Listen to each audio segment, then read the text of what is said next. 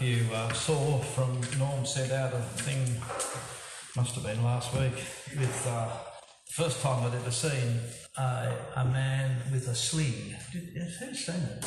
I don't know how to send it. I'll try and find it. But anyway, this guy had a sling and he was slinging a stone and a piece of steel, which was probably to the other end of the building away. It was a big piece of steel. And there's absolutely no way in the world you can see the stone travelling through the air. And it hits this piece of steel and it's just remarkable. Anyway, you might be able to talk to Norm about it, or if you want to see me about it, I'll see if I can find it. But I have thought a lot about the story of David and Goliath.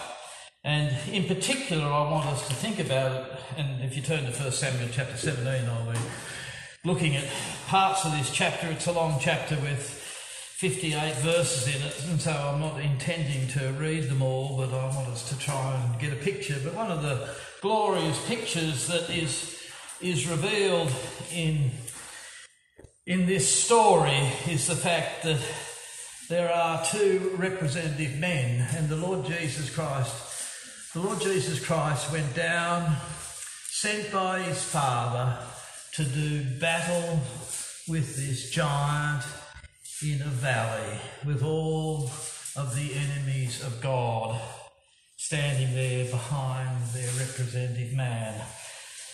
And it's a glorious picture of what happened on the cross, and it's a glorious picture of what was happening that particular night in Jerusalem and what would ensue as a result of the great and glorious victory that our great David won, the great Son of David, the Lord Jesus Christ. David is typified as a man after God's own heart, but he's also a shepherd boy, and the promise of Ezekiel 34 about this great shepherd, which is what the Lord speaks of in John chapter 10, he says that I will set one shepherd over them and he shall feed them, even my servant David. He shall feed them and he shall be their shepherd. David had died 450 years before this. And I, the Lord, will be their God, and my servant David, a prince among them. I, the Lord, have spoken, and I will make a covenant of peace and will cause evil beasts to cease out of the land. This book we have is a spiritual book, and it's a spiritual book that's understood in light of the Lord Jesus Christ and him crucified. It's a book that speaks of him everywhere, and in 1 Samuel chapter 17 we have this glorious picture. So turn with me there and we'll look at some of the aspects of it. The children of God, according to Luke chapter 1 and many other places, are the recipients of the sure mercies of David. And here we have David pictured as the anointed one of God going down into battle. In verse 1 of chapter 17, now the Philistines gathered together their armies to battle, and they were gathered together at Shophol, which belongeth to Judah, and pitched there. Now, of course, what the Philistines represent in the scriptures is all the false religion and man puffed up in his false religion and standing opposed to the children of God. And Saul and the men of Israel were gathered together and pitched by the valley Elah in the battle and set in battle array against the Philistines. And the Philistines stood on a mountain on one side and Israel stood on a mountain on the other side, and there was a valley in between. So here we have a picture of two armies that can see each other, but in between the two of them is this valley. And down into this valley, verse 4, down into this valley came this enormous man. I should have brought a tape measure with me. He'd have to duck his head in parts of this building here, and he would have to bend over to get through the door. He was an enormous man. He was over 3 metres tall. His height was 6 cubits, and so if you take the conservative measure of a cubit, it was 18 inches, and so he's 9.5 feet tall. He's over 3 metres tall. He's an enormous man. And he comes down into this valley, and he had all his armour on, verse 5, he had a helmet of brass, and his coat was a coat of mail. The weight of the coat was 5,000 shekels of brass. It was about 120 kilos, just his coat. And he had greaves of brass on his leg and a target of brass between his shoulders, and the staff of his spear was like a weaver's beam. Someone has said that it was over 7 metres long, the spear, and the head of the spear weighed 9 kilos, and he could throw it. He was enormous, and he had one bearing a shield before him. And this is his cry. This is the cry of men who are saying to the children of Israel, you have no right to receive the promises of God. He's saying to the elect of Israel, you have no right. The battle is about the right to rule. And listen to what he says. He stood and cried unto the armies of Israel and said to them, why are you come out and set in your battle in array? Am not I a Philistine, and you servants of Saul? Choose you a man for you, and let him come down to me. And if he's able to fight with me and kill me, we will be your servants. But if I prevail against him and kill him, then shall ye be our servants and serve us. It was all about the right to rule. That's exactly what Satan is doing, and it's exactly what false religion, which the Philistines typify in this rule, isn't it? You know, who has the right to rule? Does man have the right to rule, or does God have the right to rule? Whose promises prevail? This land was promised to these people by God Almighty. And the Philistine, verse 10, and said, I defy the armies of Israel this day. Give me a man that we may fight together. And Saul and all Israel heard the words of the Philistines, and they were dismayed and greatly afraid. And then he goes on to talk. This went on, according to verse 16, for 40 days. And 40 days is a very significant number in the scriptures. It's a sign of the judgment of God. It's the 40 days of the temptation of the Lord Jesus Christ when he went into battle with Satan. It was the 40 days that Moses spent on the mountain of God. So 40 days is an incredibly significant number. So we have two armies set in battle array. And he is calling, the Philistine is calling for a mediator, someone to represent all of Israel. And amongst Saul and all the army, there's no one. As you might know from the previous chapter, Saul had the kingship taken from him, and David was chosen, to the shock of Samuel, to the horror of all of his brothers. He was just a shepherd's boy. They didn't even, when Samuel came to find the anointed king of Israel, David wasn't even in the room. He had all these other handsome, tall, strapping sons, and God says, that not that one, not that one, he said to David. But David was the chosen one, and he was the anointed one of God, even though he remained at this time still a shepherd boy. And Jesse, verse 17, Jesse said unto his son David, the father says to the son, you go down, take now for thy brethren an ephah of this parched corn and these 10 loaves, and run to the camp of thy brethren, and carry these 10 cheeses unto the captain of their thousands, and look how thy brethren fare, and take thy pledge. You go down. He was sent by the Father. He was sent by the Father with the bread of heaven for the brethren. And I love what verse 20 says of David.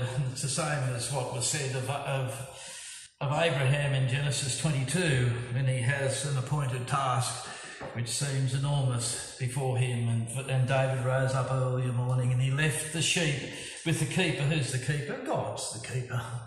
God's the keeper. You can read about that in John chapter 10. And he went as Jesse commanded him. All this is a picture of the Lord Jesus Christ and God the Father and him going into battle, which is exactly what happened that night that we're looking at in John chapter 13 and following.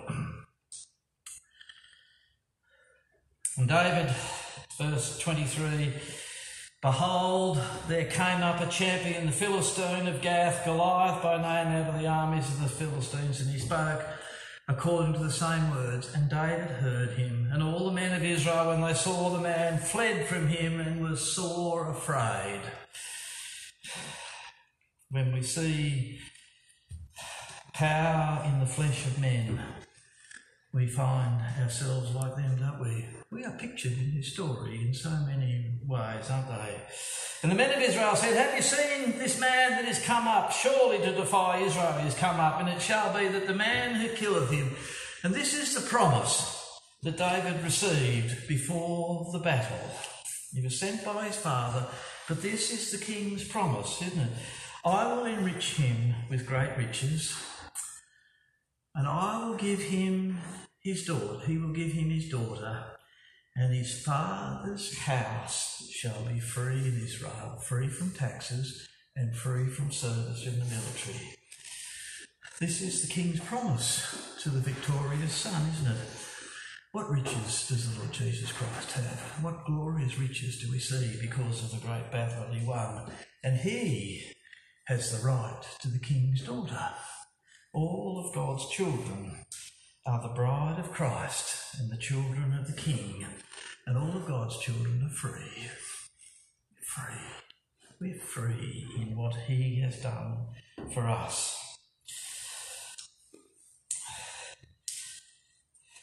Go down to verse 28, and here we have the reaction of the flesh of men. And Eliab, his eldest brother, heard when he spoke unto the men, and Eliab the anger was kindled against David, and said, "Why camest thou down here? And with whom hast thou left those few sheep? You're not even a proper shepherd. You've only got this few sheep, and you've left them in the wilderness." And he says, "I know thy pride and the naughtiness of thy heart, for thou hast come down that thou mightest see the battle." And here's the great answer of our great shepherd. David said, "What have I now done? Is there not a cause?"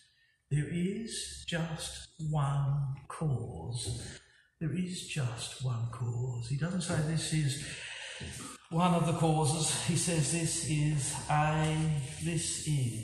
there not a cause? And if God makes his cause your cause, you will be found rejoicing. What's the cause? If you turn down to verse 46, it says that at the end of verse 46, that all the earth may know that there is a God in Israel, and that all of this assembly, all of the gathering of God's people shall know that the Lord saveth not with sword and spear, for the battle is the Lord's. The battle is the Lord's. And so Saul got to hear about that in verse 33, and Saul said unto David, "Thou art not able to go up against this Philistine to fight with him, for thou art but a youth, and he a man of war from his youth." And David said unto Saul, "Thy servant kept thy father's sheep. There came a lion and a bear, and took a lamb out of the flock. And I went out after him and smote him and delivered it out of his mouth. And when he arose against me, I caught him by his beard and smote him and slew him. Your servant, thy servant, slew both the lion and the bear, and this uncircumcised Philistine shall be one of them, seeing he hath defied the armies of the living God." And David attributed all of his victory. You read with me in verse 37. David moreover said, "The Lord that hath delivered me out of the paw of the lion and out of the paw of the bear, he will deliver me out of the hand of this Philistine." Now the lion, we know in Scripture, is representative of Satan. He prowls around like a roaring lion. One of the remarkable things in that picture is that that lion had come and taken a lamb, but the lamb was taken out of the jaw of Satan by David.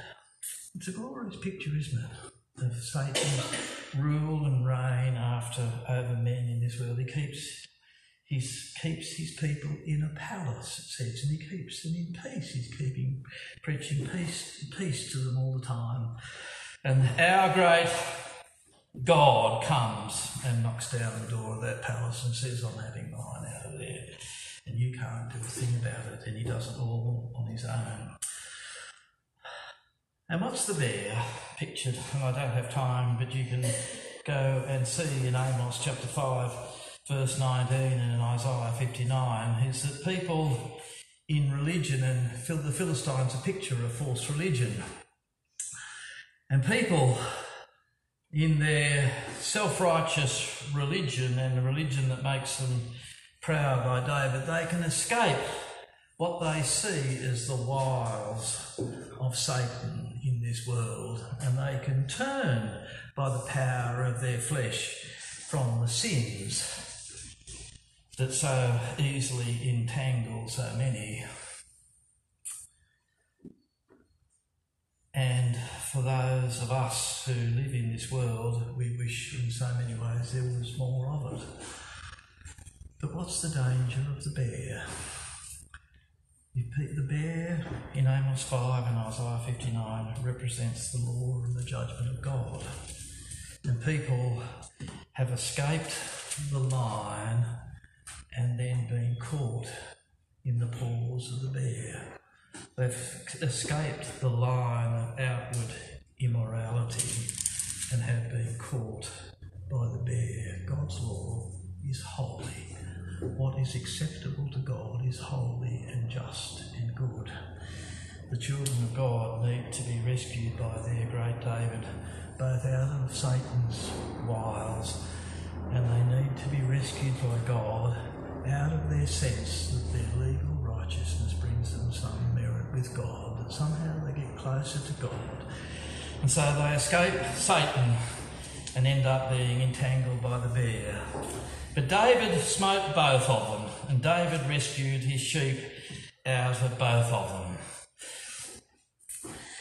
And he attributes all of it to the Lord. Verse 37, the Lord delivered me out of the paw of the lion and out of the paw of the bear, and he will deliver me out of the hand of this Philistine. And Saul, in those next 5 or 6 verses, Saul wants David to be arrayed in his armour. Now, he had already been rejected as the king of Israel by God, even though he was still the king in the eyes of men. But David says in verse 39, he put all his armour on and he essayed to go, but for he had not proved it. And David said unto Saul, I cannot go with these, for I have not proved them. I've not proved them. What had David proved? The faithfulness of God. What had David proved? The word of God. He doesn't need to do battle with the arm of flesh. He doesn't need, if God's protecting him, he doesn't need the arm of Saul's puffed up flesh. And so David, verse 40, and this is the glorious part of this story, isn't it? And David took his staff in his hand and chose him 5 smooth stones out of the brook and put them in a shepherd's bag which he had, even in a script, and his sling was in his hand, and he drew near to the Philistine. And the Philistine came on and drew near unto David, and the man that bare the shield went before him. And when the Philistine looked about, he saw David and disdained him. What did the religious world think of the Lord Jesus Christ when they saw him? He's nothing. He's just a carpenter. They sent their representatives up from Jerusalem at the very beginning of his ministry to examine John the Baptist and to examine the Lord Jesus Christ. Went home, nothing there. Herod set him at naught. False religion and the people of this world disdain the Lord Jesus Christ because he was but a youth and ruddy and of fair countenance. He didn't even look like a warrior. You could probably say he was a sissy-looking boy, but he was good-looking. He didn't look anything like the warrior. And the Philistine said unto David, verse 43, Am I a dog that thou comest to me with staves? And the Philistine cursed David by his gods. These are these two representative mans doing this battle in the valley, aren't they? And the Philistine said unto David, Come to me, and I will give thy flesh unto the fowls of the air and to the beasts of the field. Then David said to the Philistine, Thou comest to me with a sword, and with a spear, and with a shield. But I come to thee in the name of the Lord of hosts, the God of the armies of Israel, whom thou hast defied. This day will the Lord deliver thee into my hand, and I will smite thee, and take thine head from thee, and I will give the carcasses of the host of the Philistines this day unto the fowls of the air and to the wild beasts of the earth, that, and this is the reason for all of this, that all the earth may know that there is a God in Israel. That is the cause. And the battle, we encounter many battles in this world, but our battle's not against flesh and blood, but principalities and powers in heavenly places. We do battle, and our weapons are mighty weapons, aren't they? He says, I can just read these verses to you in 2 Corinthians chapter 10. For though we walk in the flesh, we do not war after the flesh, 2 Corinthians 10:3. For the weapons of our warfare are not carnal. They're not what is seen to be powerful by the people of this world. Our weapons are not carnal, but mighty through God to the pulling down of strongholds, casting down imaginations and every high thing that exalts itself against the knowledge of God. Goliath was a high thing, and out of that high thing, and out of that proud mouth came all these boastful words. We cast down these imaginations, and that's where images come from, all the ugliness of images. I lived with images in India for 5 years and more, and you got so tired of the ugliness of it. There wasn't one single pretty one, they were all ugly. And you couldn't do trade, you couldn't have a coin, you couldn't go into a shop without seeing, you couldn't travel on the roads, and they were everywhere. That's where these imaginations come from, isn't it? And everything that exalts, every high thing that exalts itself against the knowledge of God, and bringing into captivity every thought to the obedience of Christ. What a glorious scripture. What a glorious prayer to pray. Would you do that to my mind, God? Would you cause those images to be cast down, and would you take my thoughts and make them captive to Christ? Let's go on in our story. He says, verse 47, these are the reasons, aren't there? There is a cause that all the earth may know that there is a God, verse 47, and all this assembly shall know that the Lord saveth not with sword and spear, for the battle is the Lord's, and he will give you into our hands. The battle is the Lord's, and he will give you.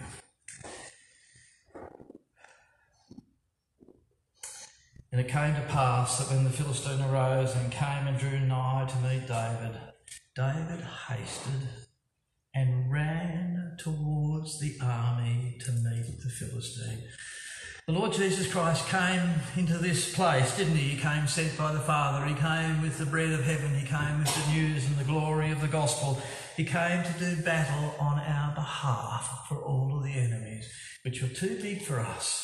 Way too big for us. And it says that he set his face like a flint.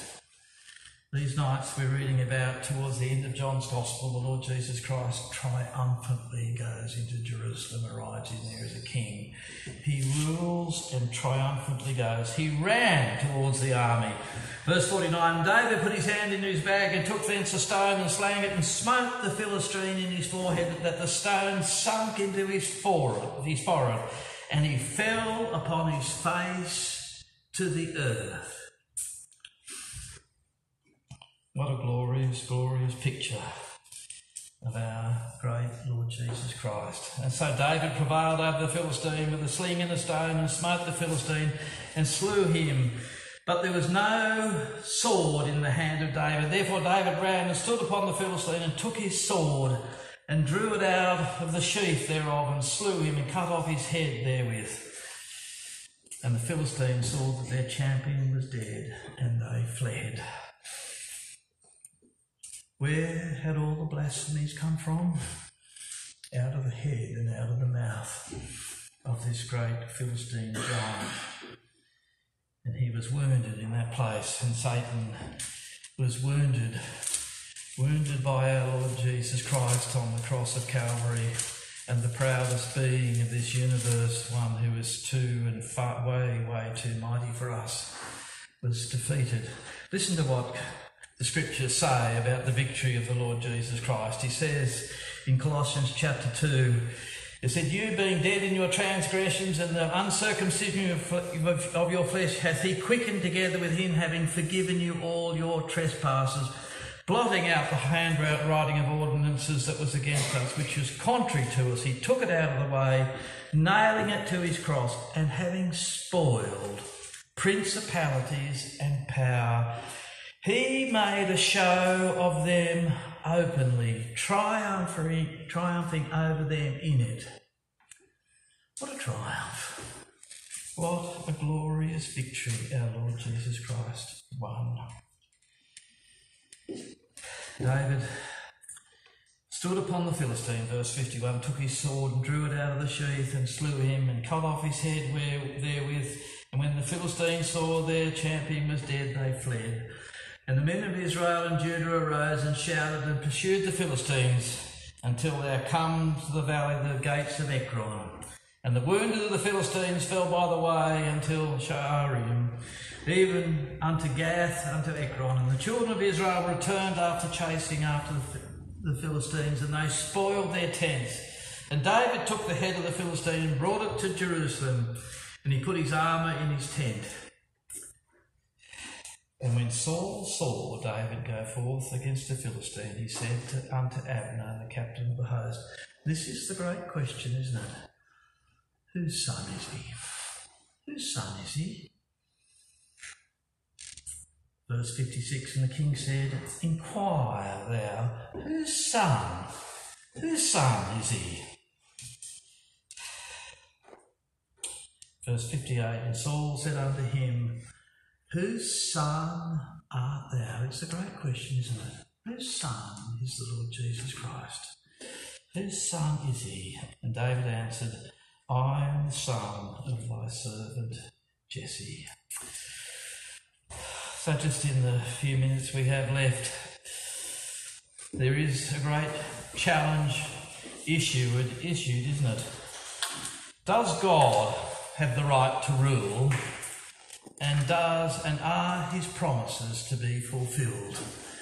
And are what he has promised to give his people going to be achieved by him? There is a challenge in this world, isn't it? Do you have the right to possess what God has given you? Do you have the right to own the promises that God has made for us? Goliath pictures man puffed up in his flesh, like the Pharisees and the religious rulers in Jerusalem.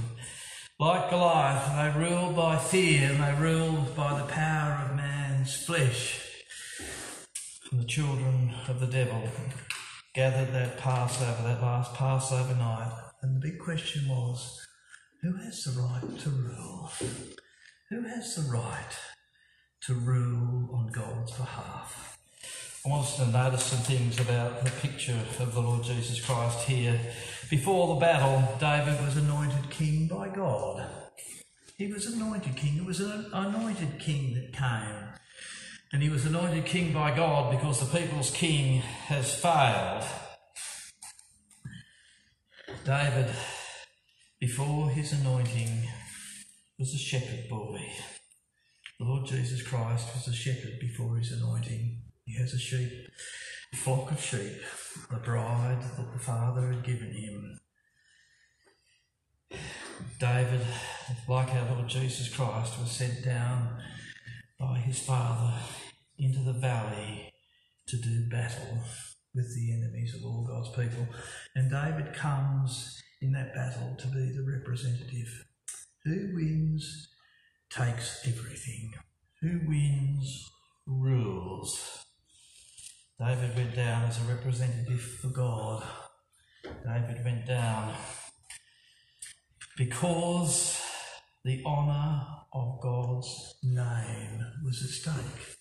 There is a cause, brothers and sisters. If our cause is the cause of the glory of God, God will bring us into many battles in this world, and he'll keep reminding us that the battle is his, and he will win it. And we don't have to fight with carnal weapons. Also, remember that when David went down and sent down to the war had already begun, and the war had been in action for some considerable time, and there has been a war in this world, hasn't there, between what appears to be the power of Satan and the power of Almighty God. Goliath didn't have a chance, did he? Did Goliath have a chance in that battle?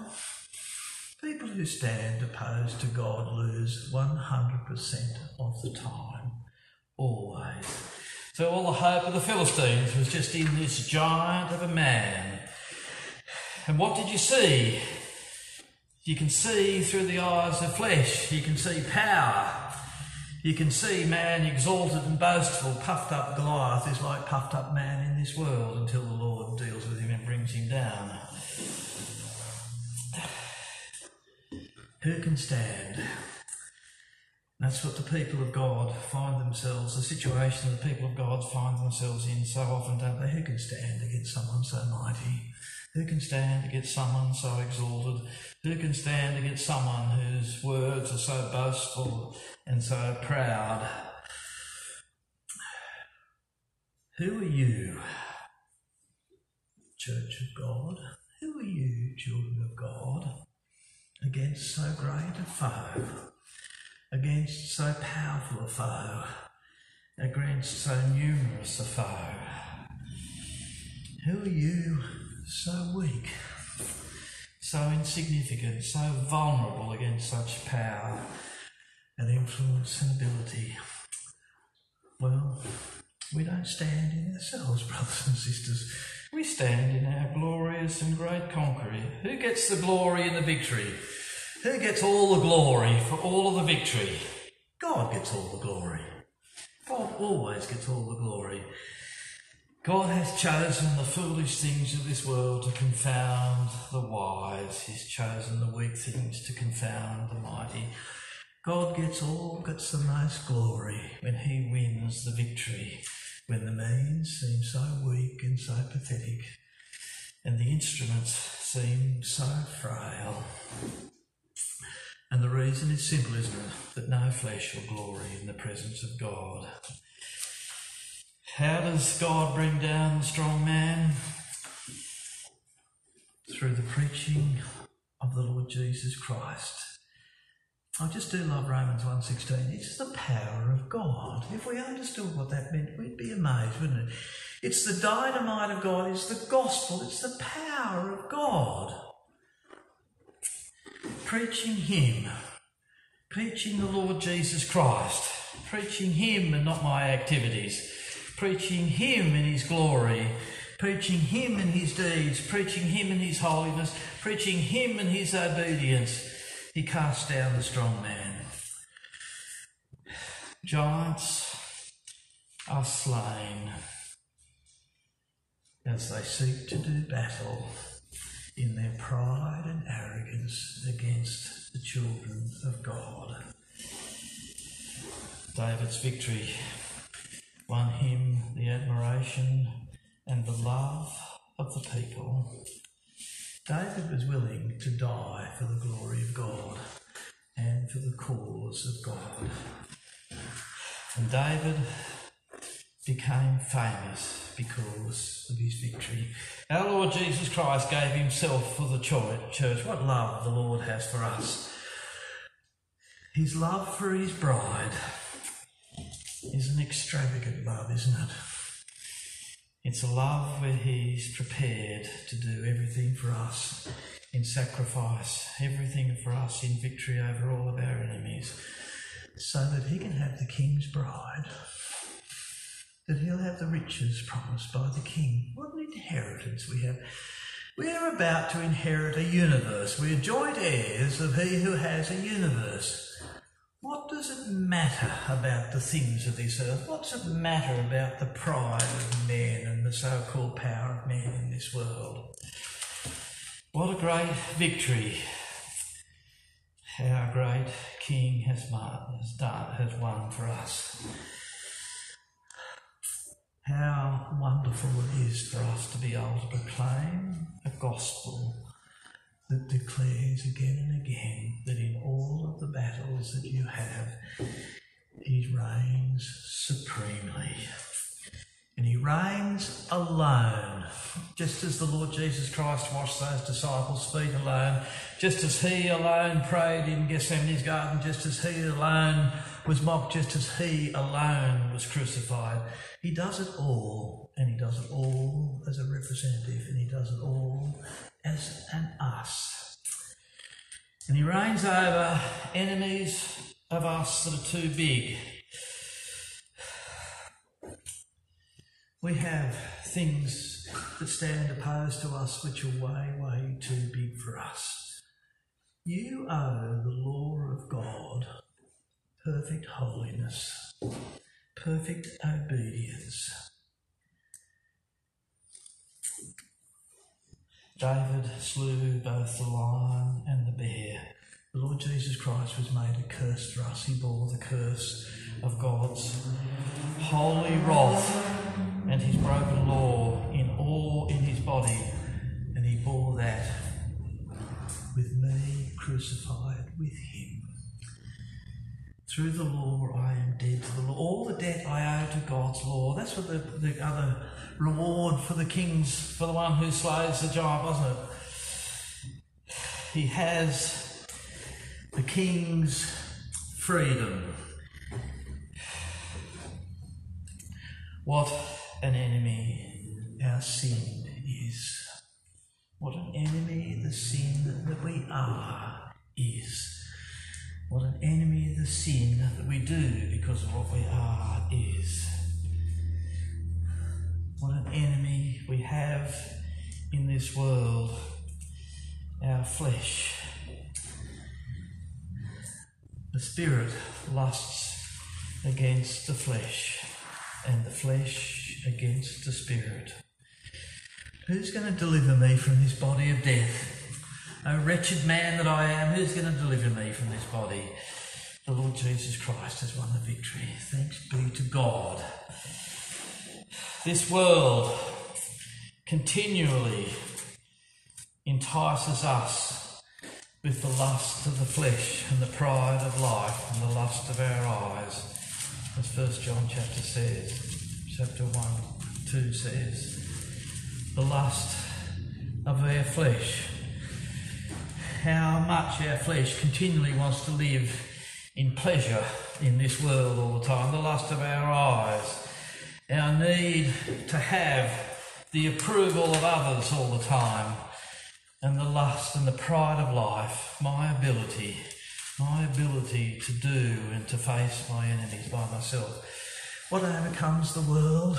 What overcomes my flesh in the world? Faith. The faithful one and faith in him. And the Lord Jesus Christ came to undo the works of the devil. For this purpose, the Son of God was manifest, that he might destroy the works of the devil.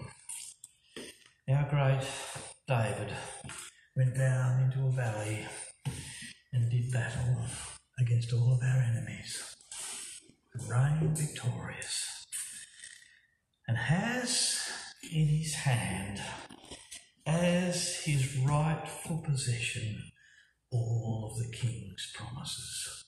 The king's daughter to be his, the freedom of all of him, his family, the glorious inheritance won. You, I trust and pray, might go and spend more time studying that, and as you look for the Lord Jesus Christ and look for him on the cross and look for him victorious, you might find yourself rejoicing even more in the glories of our great God. Let's pray.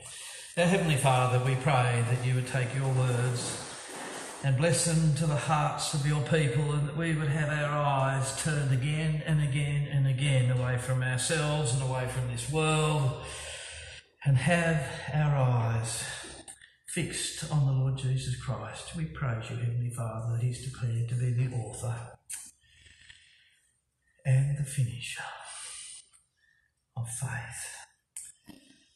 Oh, Father, help us to enter into something of what it was, for the joy that was set before him, for him to go to the cross, to do battle on our behalf, to do battle as sent by you, our Father.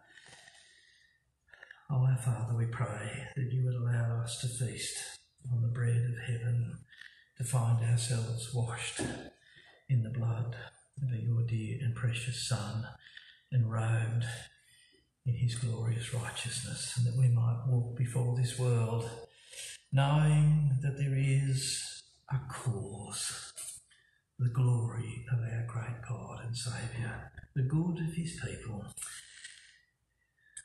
Father, allow us to wash one another's feet with the gospel of the glory of your dear and precious Son, again